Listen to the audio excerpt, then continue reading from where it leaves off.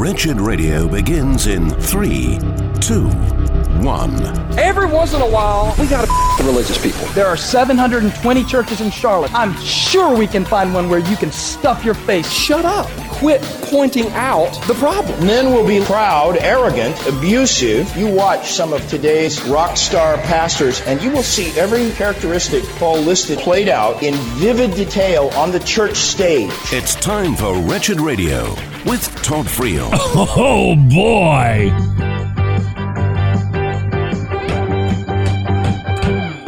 This is Wretched Radio, bringing you the latest. How's my enthusiasm, Jimmy? It's outstanding. Oh, this is bringing you the latest in celebrity news.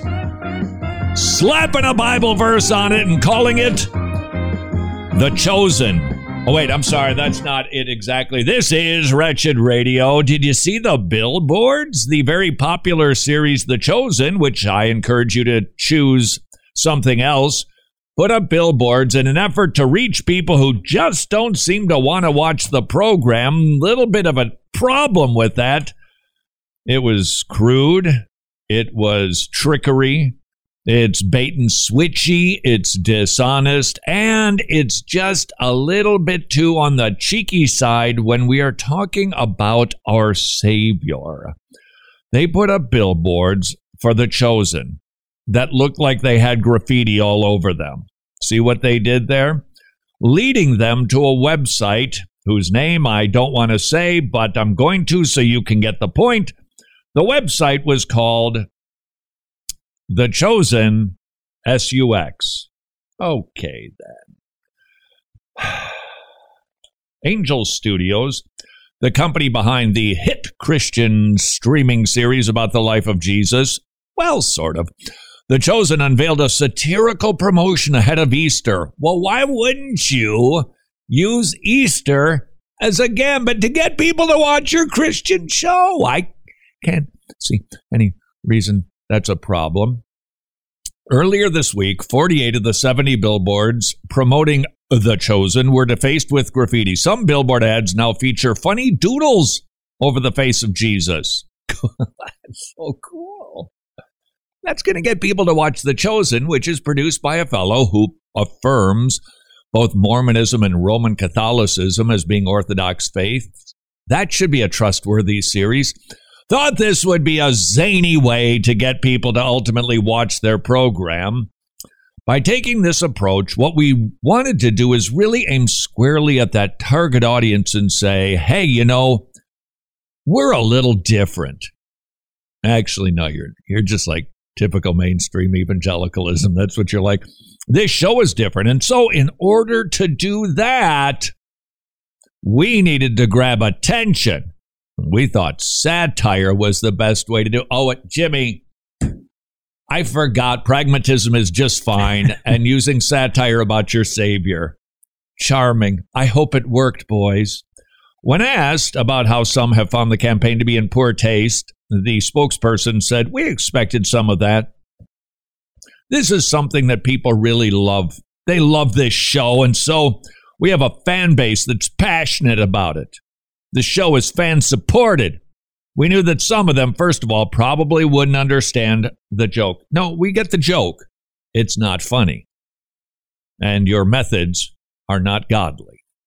And they shouldn't be putting graffiti on the face of Jesus in order to justify people somehow finding a film which is sort of about Jesus. Oh, I know there's plenty to be agitated about these days. Like Bill Maher, saying everyone in the Bible has slaves, asking, should we cancel God? Now that headline, it's a touch misleading because he did talk about canceling in his new HBO series called Adulting, where he asks, hey, the cancel culture, everybody's canceling everybody. Well, God did some bad things. Should we cancel God? So it wasn't like it was an outward assault on the existence of God. But he then went on to say, but it's not that I'm not trying to accomplish that. I've tried, really. Both testaments have lots of rules and laws about slavery, and none of them are don't do it. No, the rule is don't do that kind of slavery. But this kind of slavery has been an acceptable economic system in many cultures. Now, abuses, the Bible condemns it, but it also gives rules for how to do it properly. It doesn't have to be sinful. And Bill Maher makes the mistake that pretty much every progressive does these days in equating American chattel slavery to biblical slavery. They're simply a different thing.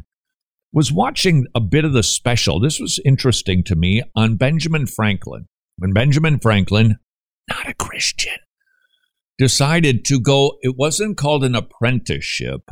It might have been called servitude, that he promised to work for a man who happened to be his brother for 10 years to learn the printing trade and then possibly take over more responsibilities and maybe the business itself. And Ben Franklin, by the way, skedaddled when he thought his brother was going to be really mad at him because he was writing underneath a pseudonym. He decided to skedaddle. I think that's when he went to Philadelphia. Well, he was, in a sense, if you want to use a broad definition of the term slavery, that's what you sold yourself into the care of somebody where you had to work for them for 10 years. Now, there was an end to it, and that's biblical also. The Bible chooses the number 7, not 10, but there should be an end to it. It shouldn't be a lifelong thing. Now, there were some people who enjoyed their relationship with their, quote, owner so much that they would actually get an owl in their ear, not a big furry bird that goes, hoo, hoo, but a piercing in their ear that identified them with their owner for life. And so slavery, some people were actually okay with being in that relationship. Now, abuses the Bible condemns, but as an economic system rightly done, it does not have to be sinful. Bill Maher probably not getting that so much. However, the article did go on to talk about a statement that Bill Maher made in Religulous. This is back in 2008. He did a documentary combining the words religion and ridiculous. See what he did right there? Mr. Olive Branch. Hey, why can't we just talk about something else and get along while I do 60 minutes of stand-up bashing everything conservative politically? What? Or about God? Hey, we should be able to just get along. Yeah. Here's what he said. The irony of religion is that because of its power to divert man to destructive courses, well, what does that have to do with the truth? Nothing. The world could actually come to an end. The plain fact is religion must die for mankind to live. The hour is getting very late to be able to indulge in key decisions made by religious people. Bill, I join you. I don't know why we can't just get along. Why anybody's upset with... I got a guess. What's that, Jimmy? Speaking of giving up on God, don't know if you saw in a newspaper. You remember those, don't you? Here's the headline. In this time of war, I propose we give up God. That was in the New York Times. Think there isn't anti-Christian sentiment out there? It was an article, frankly, it bordered on so incoherent that it was difficult to read, but here's a quote. Perhaps now as missiles rain down and the dead are discovered in mass graves is a good time to stop emulating this hateful God. He was an Orthodox Jew. Perhaps we can stop extolling his brutality. Perhaps now is a good time to teach our children to pass over God. Oh, it's a Passover joke. I get it. To be as unlike him as possible. Why do people blanch, in this instance, at God sending plagues, God killing whoever he wants to? They have a pretty low view of God. They think that he should be just like them, and you shouldn't do something like that. But here's the reality. Out of the billions and billions of people who have died on this planet, God is the one who determined their death date. If you will, God put an end to their earthly life. God does it all day, every day, and he can do it with whomever he pleases. He did it in the Old Testament. We see him doing it in the New. Ask Ananias and Sapphira. Read the book of Revelation. It is God's prerogative to do with human beings as he sees fit. Now, he always does that which is right, good, and just.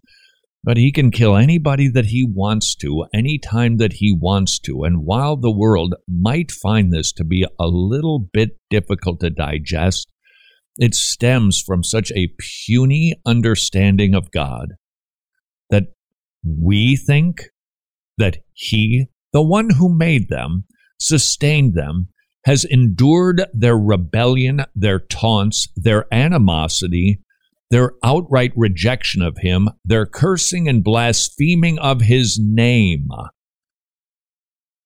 Why, these days we don't allow certain words to be used because they're too offensive. But we sure can use the name of Jesus to blaspheme. That's just fine. And God, because he is righteous and just, he can decide, does decide, and will decide when everybody dies. This is Wretched Radio.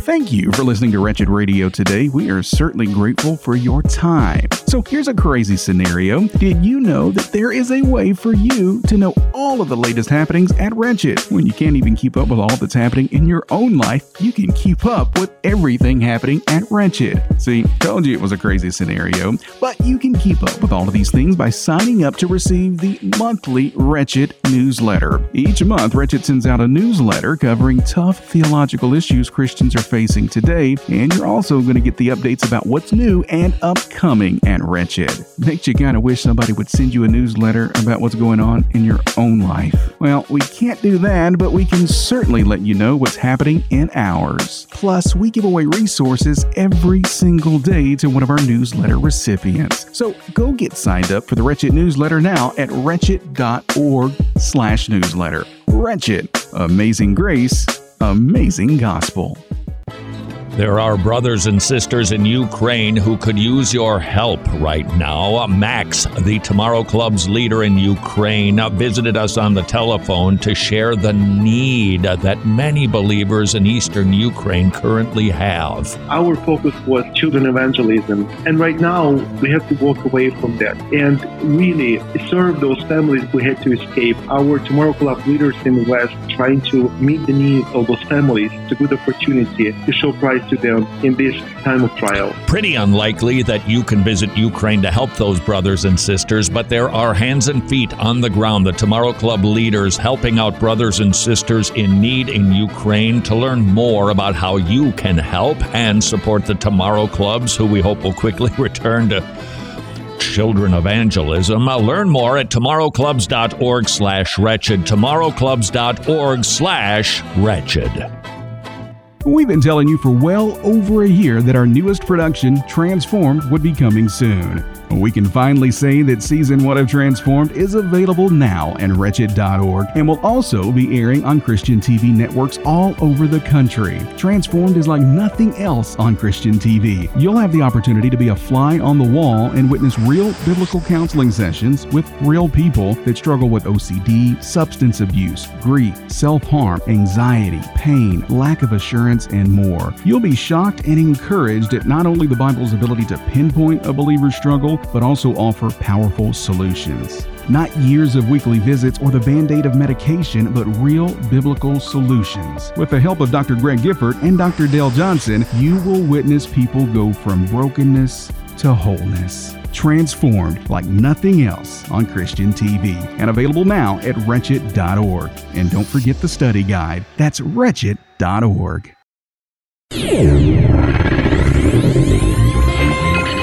Books of the Bible. Ezekiel was a prophet and priest in Israel. The language in the book of Ezekiel is often symbolic and figurative, but the message is clear.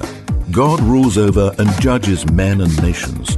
When you are tempted by sin, Ezekiel reminds us that God is holy and has called his people to holiness. He will go to great lengths to purge evil from among them.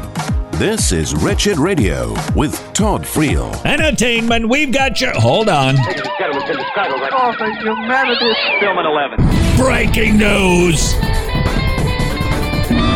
Hey, it works for Fox. This is Wretched Radio. Enough about the entertainment business. Let's get to politics, shall we? A little bit of this, a little bit of that. We are your fair and balanced program. Not that I won't give you an opinion, because like every news broadcast, I'm gonna. But we're balanced because I've got some good stories and I've got some, that's the correct word, stories. There's a little bit of good, a little bit of bad here. Let's take the good when we can. Shawnee University, it's in Ohio, having to pay a professor $400,000 because they wanted to settle out of court. They didn't say, yeah, we were bad and forcing him to use pronouns he didn't want to use. We just want to save some money. I also think they did it because they knew which way the courts would go. Overall, I haven't seen a story yet. There might be one out there. But overall, even though government, big business, and the bazillionaires of the planet, with their progressive agendas, have not been successful in the court in stifling religious freedom. They just have not been able to do it. And if you see a story that demonstrates, they're making inroads in the court, I am happy to see it. Sent to idea@wretched.org. But so far, at least in this category, so okay. We aren't seeing the courts affirm progressivism yet. On the other hand, New Jersey to require second graders learn about gender identity this fall. Well, that's good. They start them off in the first grade. It's unbelievable what they want to do in the fall with kids in New Jersey. The standards listed performance expectations for second graders, which include discussing the range of ways people express their gender and how gender role stereotypes may limit behavior. So if we stereotype with this male and female, anybody who stands outside of those monikers, well, they just can't be the you that they are, or something. One school district in the state distributed sample lesson plans indicating first graders could be taught they can have boy parts, but feel like a girl. Do you think this is what Shania Twain had in mind? Was she ahead of her time? One lesson plan called Purple, Pink, and Blue instructs teachers to talk to their first graders about gender identity. And its first objective is to have the students be able to define gender, gender identity, and gender role stereotypes. Jimmy? I could not do that when I graduated high school. First grade. We were going to get it crammed down their throats right at the jump. The lesson's second objective is to have students name at least 2 things that they've been taught about gender role stereotypes and how those things may limit people of all genders.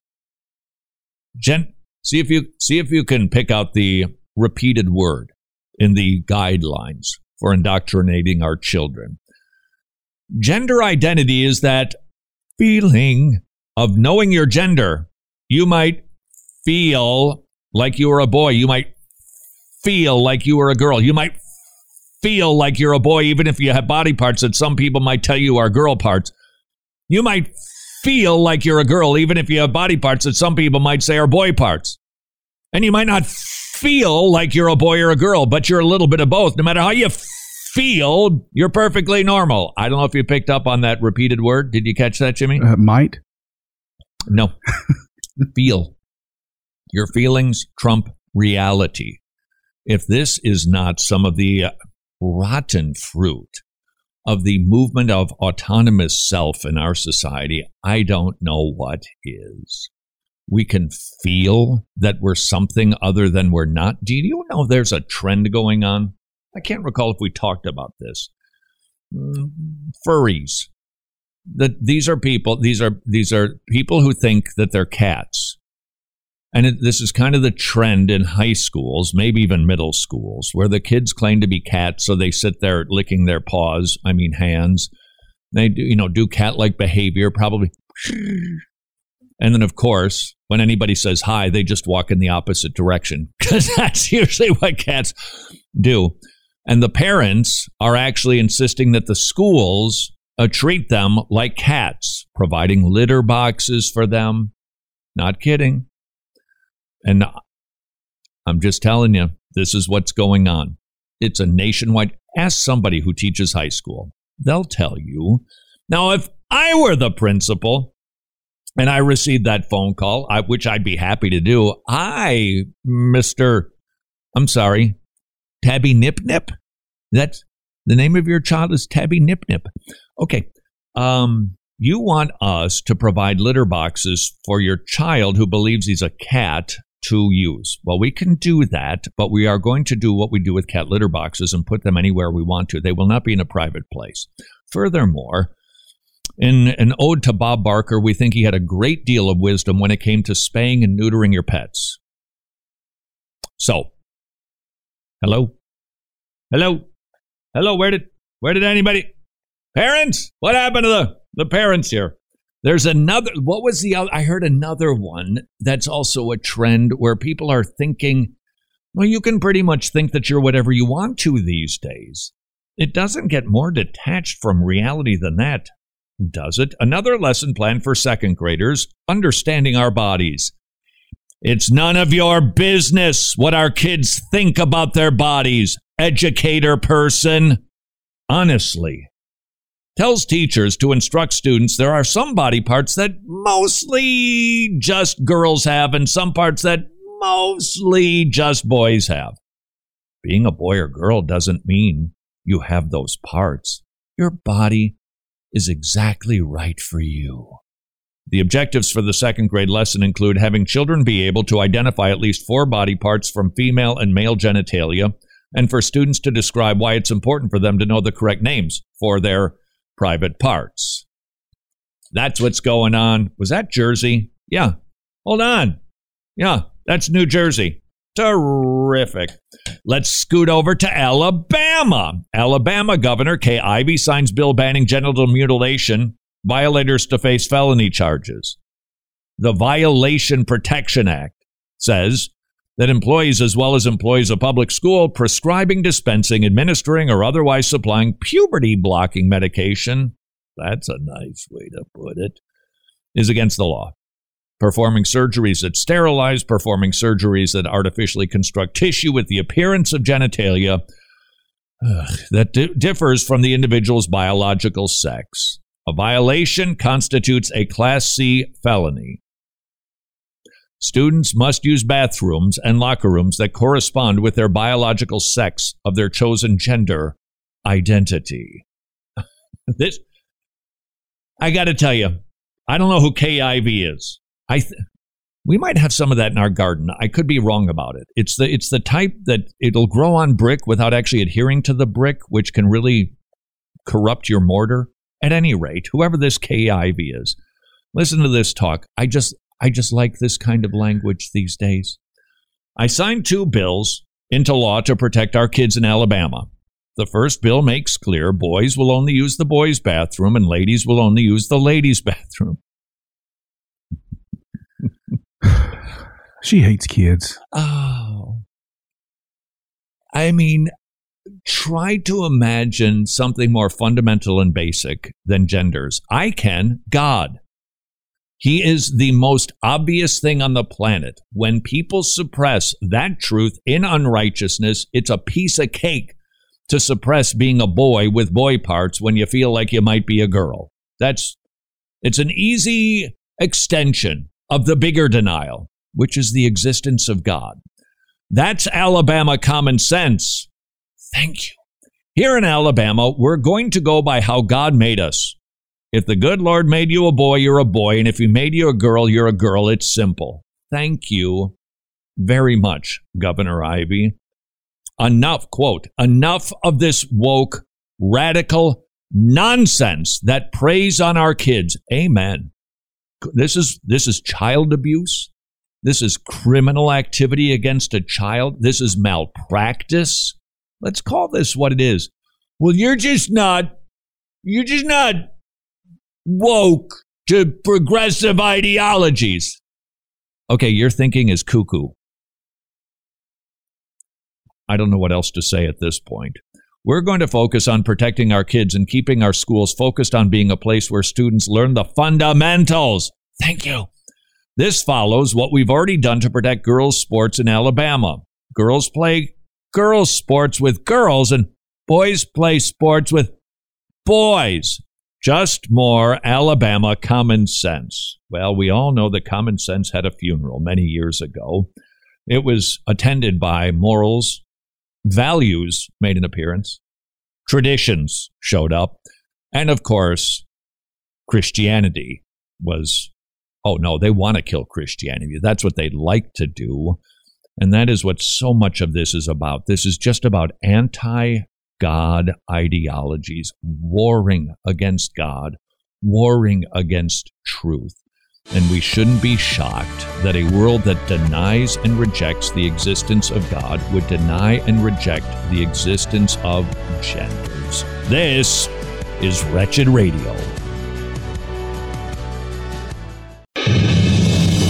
This is Wretched Radio, and I'm Jimmy Hicks. Well, we start in Guam, where the story of Coach Conrad Kerber is currently making headlines. Coach Kerber is a high school rugby coach of both the girls and boys teams, two separate teams, and he's speaking out, demanding the league that his teams compete in put a ban on transgender players. This past weekend, Coach Kerber says 3 of his girls were injured in the same game by the same transgender player. Yeah, rugby's a rough sport on its own, but putting a naturally born male onto a field running full speed to hit a female, that's not a good idea. It's extremely dangerous, and it's reckless, and it's irresponsible, and it's immoral, and it's unfair. You get the point. The Florida Department of Education announced the rejection of dozens of math textbooks recently because the writers of the textbooks have decided to incorporate CRT and other politics into math. So math is apparently not only about math anymore. Yeah, when it comes to the indoctrination and brainwashing of your children, for the woke world, nothing is off limits. Not even math. So without going into all of the detail of this story, let me just share with you a summary. A Scottish inmate who started his jail sentence as a male decided 14 years later he actually felt more like a woman, so he was transferred, I believe, to a women's facility. But that game of pretend apparently ran its course, didn't get him enough attention, so now he is transitioning to live as an infant. A baby. The whole deal. He's wearing diapers, he eats pureed baby food, and the Scottish prison system has decided it needs to perpetuate the lies. They gave him a doll to cuddle with. Yeah, there are so many more details to this story. You will want to read it. Just Google Daniel Eastwood, Scottish prisoner, and you'll find the story. Recently, during chapel service at Duke Divinity, that's Duke University Seminary, this is how things opened up. Morning, the holy and queer one be with you. Would you please stand and pray with me the words found in your bulletin? Strange one, fabulous one, fluid and ever becoming one. Yep, that's real. Real unbiblical, real heretical, and certainly real disappointing. Well, I know most of you have been on the edge of your seats waiting for this. Well, it's here. It's finally here. The pregnant man emoji from Apple is finally available. What a treat. Okay, look, I know this is ridiculous and it's absurd, but we can find the positive in all things. The way I see it, we have options now. Instead of only using the eye roll emoji for things that are blatantly stupid, we can now use the pregnant man emoji. Because it's blatantly stupid. See, Outlook is everything. More Wretched Radio is straight ahead. I'm Jimmy Hicks.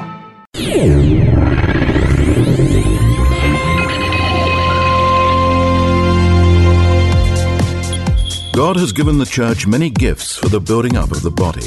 One gift is the ability to discern between true and false spirits. Satan masquerades as an angel of light, and many false teachers present their lies as God's truth. But God has given us His truth, and He has equipped us to tell true from false in accordance with His word. This is Wretched Radio with Todd Friel. A devotional that's actually helpful? They do exist. This is Wretched Radio. I hold in my never-before nicotine-stained fingers a new resource we have at wretched.org titled Assurance, Resting in God's Salvation. And what arrested me about this book is how eminently practical it is. It is a devotional because people who are lacking assurance really do need to cut back on how much they study themselves and spend more time studying God. But this devotional also will provide helpful questions that will help you actually apply it. I think we can do more of that. Once again, I think we have a demonstration that we are allergic to any of the practices of the liberals. They do it, therefore we can't do anything that has anything to do with that subject matter. And I think feelings is one of them. We conservatives, we're brain people. We want our feelings to be informed by our gray matter, not just mysticism, not just psychotropics. No. Knowledge about God, self, what Jesus has done, that brings about stabilized emotions increasingly in alignment with God's way of thinking. Having said that, the feelings side of Christianity, which is all about, doesn't it feel good to be, just feels so good to be held by Jesus. And so we hear about feelings and we go, blah, can't do that. Not going to let the liberals rob us of the joy of feelings. In this particular context, here's a question that I would ask that has the word feelings. You're lacking assurance. This is an Easter question for you. I just read this somewhere. But the question was, how does it make you feel? Now, I read that first line and I'm like, oh boy, here we go with the squishy Bible study. How does it make you feel to know that Jesus Christ died to forgive you of all of your sins? How does that make you feel?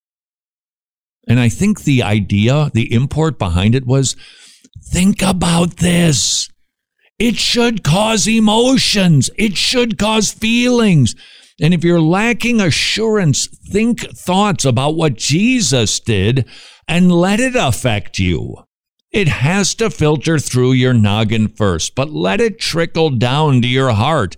If you're in Christ, you've repented and put your trust in Jesus Christ, your sins are forgiven. How does that feel? Why don't you take a moment till you do feel that and move it from not just head, but down to heart? This booklet does it. You can find it at wretched.org. It's called Resting in God's Salvation. Here's what it said. The antidote to doubt never comes as a result of increasing your gaze outward to your circumstances or focusing inward on yourself. Amen.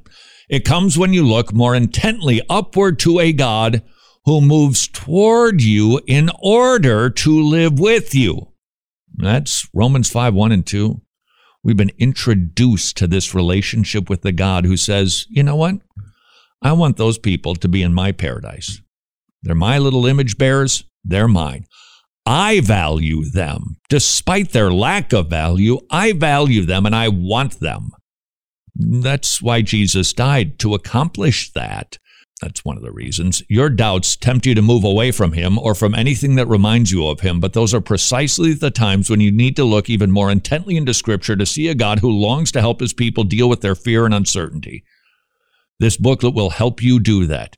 If you're not sure that God has saved you and is working in your life, it's because you believe that the momentary, fleeting things of this life have more influence in you and on you than does the God who made you, redeems you, and sustains you. This is another way that you could look at this. You've repented and put your trust in Jesus Christ. You've done that. But I don't know.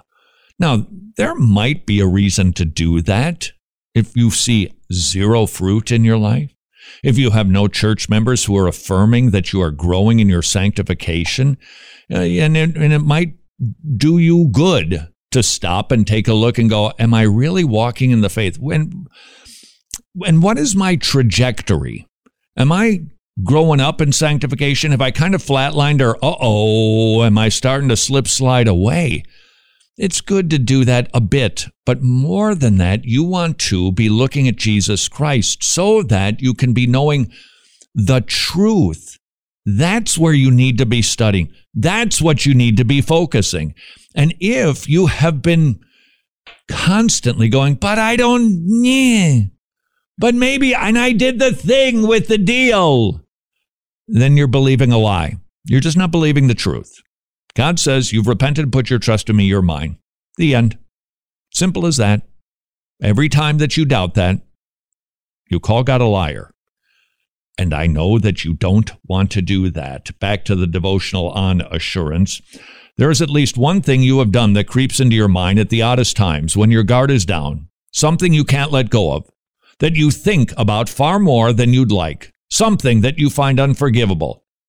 Does that describe you? This is day 1 of the Assurance Devotional by William P. Smith. That's when it's helpful to consider the first human sin. Back in the Garden of Eden, the results of that sin, real bad, all humanity plunged into sin, so that we're each born at war with God. It bound every one of our race to an inescapable death. It subjected the entire universe to the curse of frustration and decay so that nothing works or lasts the way that it should. Nothing you have done or ever will do can begin to compare with the tragedy that Adam and Eve wrote for the rest of their descendants. But what did God do with them? He offered them mercy. He offered them grace. They threw the world into sin. I don't know what you've done, but it ain't that bad. It really isn't. And if God has the ability to forgive Adam and Eve, if God has the ability to save billions of people who many of them probably have done worse than you, trust his word. He can forgive you. Don't let that thing, whatever it is, that intrusive thought, that haunting memory, when it enters, just remind yourself of truth. God cleanses to the core. And this sin, while I might have remembrance of it, which should drive me to be more grateful toward Jesus, I am not going to let it rob me of assurance. So here's the reflection questions. Think about the thing that most haunts your conscience. How does its result compare in size or scope to that of the first human sin? So after reading about Adam and Eve, being reminded they could be forgiven, now you think about that. Just think about that. Think about the thing that most haunts you. How does it compare to Adam and Eve's sin? Oh, well, it was pretty bad. I mean, I kind of trashed my life, but they trashed everybody's life. Reflect. What do you think is more powerful? Your ability to ruin your life or God's ability to rescue and restore it? Hint, which do you spend more time thinking about? That might be your problem. Start thinking more about God. Now, you might say, I can't stop thinking about what I've done, for I know my transgression, my sin is ever before me. Well, that happens to be day 2 of this devotional, available at wretched.org. While the problem consumes mind and heart, an individual can't stay locked up inside self. That would be foolish. Since his mind and heart got him into trouble, they won't be much help getting him out. And so he doesn't keep trying to deal with the mess or to figure out how to make things right on his own. Instead, you must run to God. But this person doesn't go to God in order to hear the same thoughts that come from within him, the thoughts that accuse and condemn him. Instead, he goes to God for mercy, for compassion, for cleansing, for a clean heart, for God's renewed presence in his life, and for freedom from guilt. He goes to God on the strength of what he could do to make things right with God, but on the strength of what God has done to make things right. David ran to God once he was accused and once he was convicted. It appears that he was living in a bit of denial and his bones ached within. But then when Nathan confronted him, he ran to God and confessed his sin. That's what you need to do too. Don't you commit a sin, you think of a sin, just run to God. You say, but it was a really dirty thought, run to God. You say, I was really, really nasty to my kids, run to God. I looked at pornography, run to God, fast, now, don't delay. Reflect. What does the ugliness of David's sin tell you about the greatness of God's grace? And you say, but I keep on sinning. Why do I keep doing these things? Reflect. God's unchangeableness means that he keeps wooing you back when you stray, just as he did before you first turned to him. When was the last time you told him how amazed you are at his commitment to you? And then take some time to do that. If you're struggling with assurance, you want the joy of your salvation to return, I would encourage you, avail yourself of this resource. It's called Assurance, Resting in God's Salvation. We have a slew of biblical counseling books, along with our new series, Transformed, because assurance is a big issue these days. And God wants to kill it inside of you so that you can know you are His and have the joy that He wants you to have. This is Wretched Radio. Let's visit a preborn life center in action. Look at that baby. Abortion pill reversal actually works. That's a beating heart. Oh, look how strong it is. Tell me that doesn't encourage you to consider supporting preborn.org/wretched. $28 purchases a free ultrasound for a mommy who will choose life. It is indeed about saving babies' lives via $28 ultrasounds, but it is also sharing the gospel so that moms and dads get saved. Would you please consider supporting preborn centers with as many free ultrasounds as you can? $28 for an ultrasound, 80% of the time saves a life. Learn more at preborn.org/wretched. I could spend the next 60 seconds telling you things like Wretched Radio airs on over 820 Christian radio stations, or Wretched TV appears on 125 Christian TV stations. I could tell you that the Wretched Radio podcast has had nearly 5 million downloads in the last year, or the Wretched YouTube channel has had nearly 125 million all-time views. But I'm not going to do that. Instead, I'm going to say thank you. Thank you for your continued support that has helped us reach millions of people all over the world with the gospel. Wretched Radio and TV, Road Trip to Truth, and our newest production, Transformed, are all possible because of the support of our gospel partners. If you're not a gospel partner, would you please prayerfully consider becoming one? We rely on your kindness and your generosity and your ongoing prayers. Visit wretched.org/donate to get all of the details. That's wretched.org/donate, or you can text the word wretched to the number 44321. Confession. Normally numbers aren't my favorite subject, but these numbers make me happy. Medishare is affordable biblical health sharing with twice the satisfaction rate of Medishare members versus traditional health insurance plans.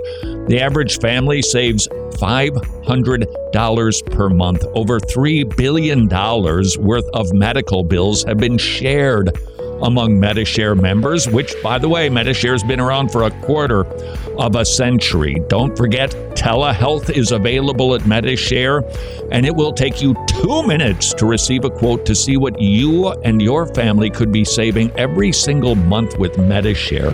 Affordable, biblical health sharing. Please spend a very worthwhile 2 minutes at 844-34-BIBLE, 844-34-BIBLE.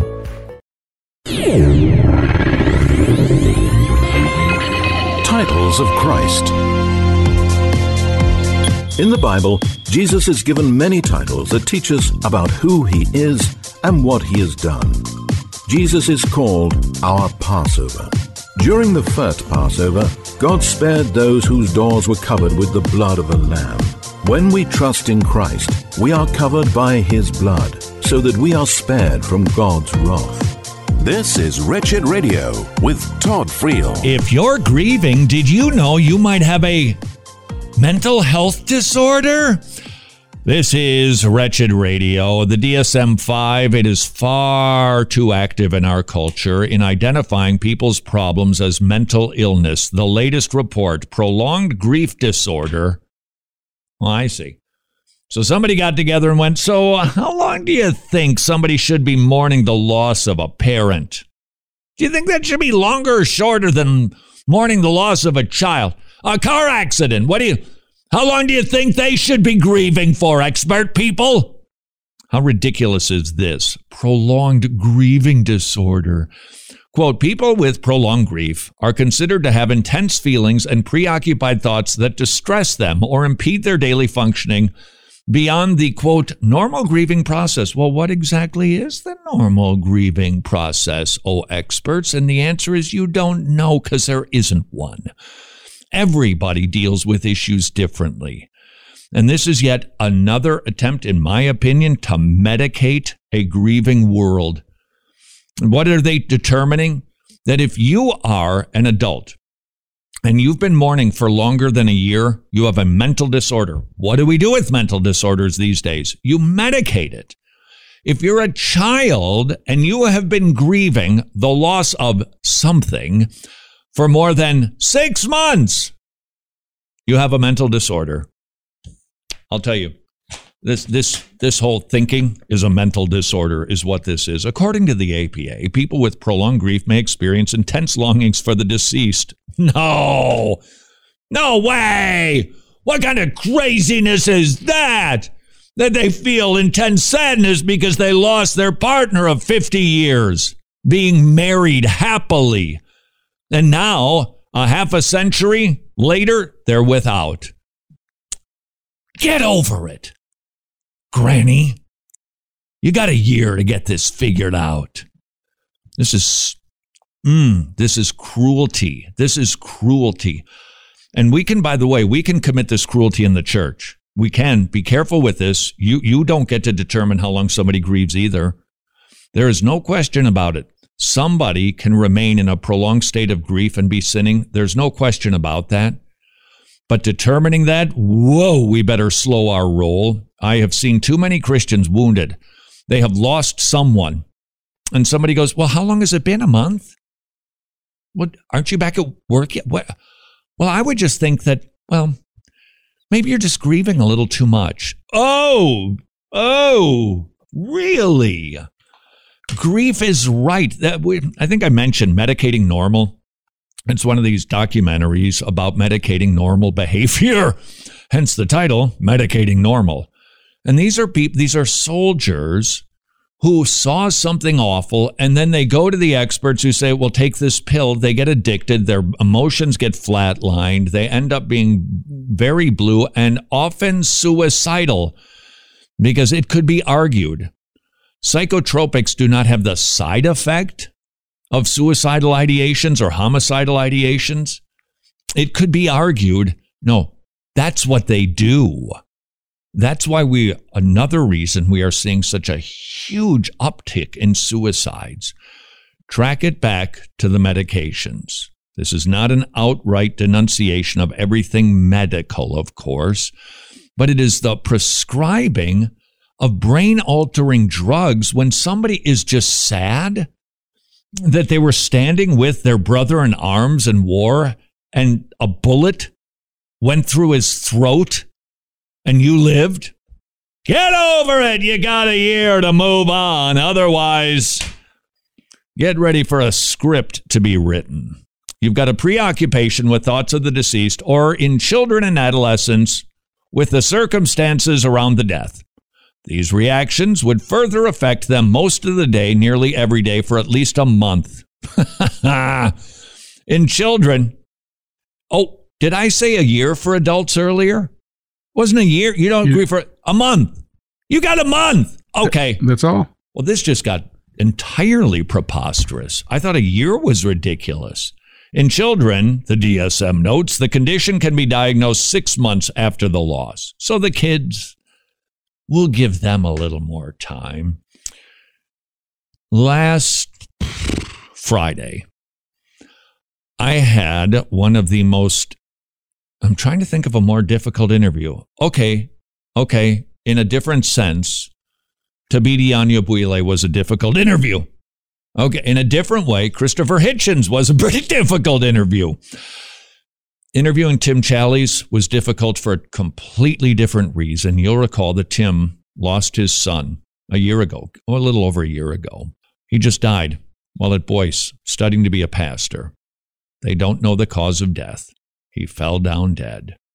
Autopsy revealing nothing, leaving the parents, of course, just would like to know why. They don't need to know, but they'd like to know why. And I shared with you Tim's blogs along the way. Well, he's compiling it into a book. It'll be available in September, but I happen to hold a number of excerpts from it. And these are hard. And interviewing Tim was hard. I'm pleased to announce we both held it together pretty well. But it was hard listening to him write things like this. This is initially after his son has died. In this dim fog, I still don't fully believe that Nick is gone. I don't trust myself to believe it. Even though I'm the one who wrote his obituary, I find myself reading it again and again to assure that it's all true. I've gone so far as to pinch myself, to ask Aileen to assure me I am awake. What if I nodded off and this is just an awful dream? What if I've fallen sick and this is some feverish nightmare? What if I mistakenly popped the wrong pill and now I'm hallucinating? Aren't those scenarios more likely than a young man just falling down dead? The DSM would yell at him, "You need to get over it. It's been over a month." I tap Nick's name into my computer and find a news story. Hashtag heartbroken Boyce College students mourn the abrupt death of Nick Challies. So it is true. But somehow it still wouldn't shock me if my phone rang and I saw his name and heard his voice. I'm hovering in this place between belief and disbelief, between certainty and doubt. I don't know what to think. I don't know what to do. I don't know what to feel. And Tim is a rock-solid brother. Grief is a normal human response to tragedy. Don't let people rush you through it. Now, if they do come to you lovingly at some point and they've been walking with you and they bring it up to you to say, hey, maybe there's some things we could start doing that might just help to perhaps start to moderate some of the intense feelings, listen to that. But those comments that people make, well, what do you mean it's been a month? Don't listen to that.